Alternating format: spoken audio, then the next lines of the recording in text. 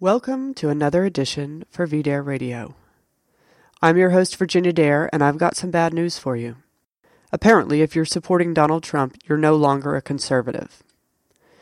Now, for some of you out there, you may not care. You may be a progressive supporting Trump or a libertarian. You may be a nationalist, and a huge number of people, inspired by Trump's candidacy, are now openly calling themselves nationalists. But I'm sure a number of you still call yourselves conservatives. But what is conservatism? For all the talk about true conservatism, few of those involved seem to be precisely defining what it is. You might be familiar with the no true Scotsman fallacy, where someone simply declares someone else doesn't belong to a category based on entirely subjective criteria. That's what's happening in the American right today. The most influential intellectual when it comes to defining conservatism in the American tradition is Russell Kirk. He famously said conservatism was the negation of ideology. It was more of a temperament and an approach than a list of policy choices. You weren't defending abstractions, you were defending institutions and cultural norms that existed in the real world. Today, it seems like conservatism is not just an ideology, it's an incredibly restrictive one. Now, we are told it is about limited government, a strong national defense, and traditional values. Trump, it is said, does not share these beliefs. It's hard to see why not. Trump has spoken quite a bit about protecting the Second Amendment. He has declared he's pro-life.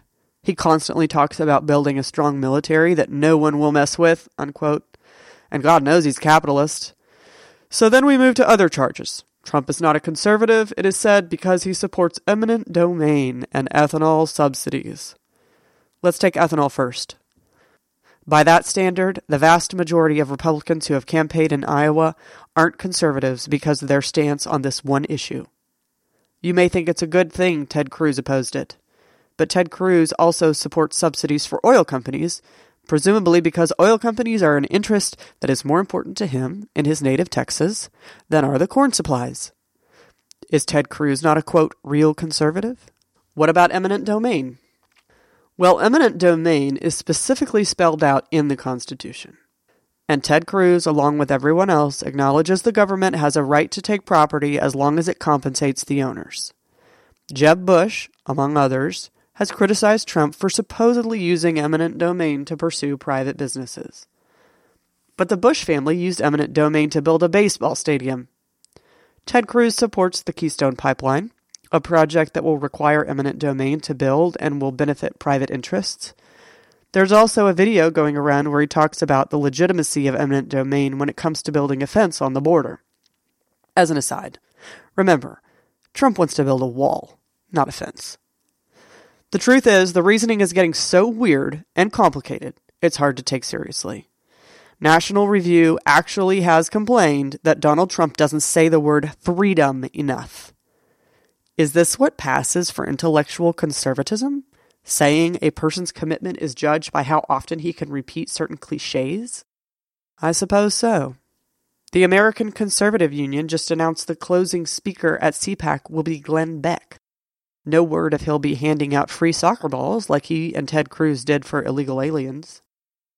The truth is, what is so often defined as conservatism, at least by those in the Beltway, is simply a collection of buzzwords designed to sell an agenda that benefits those in power.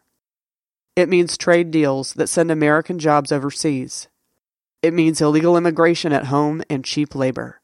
It means giving away American sovereignty for the benefit of international financiers.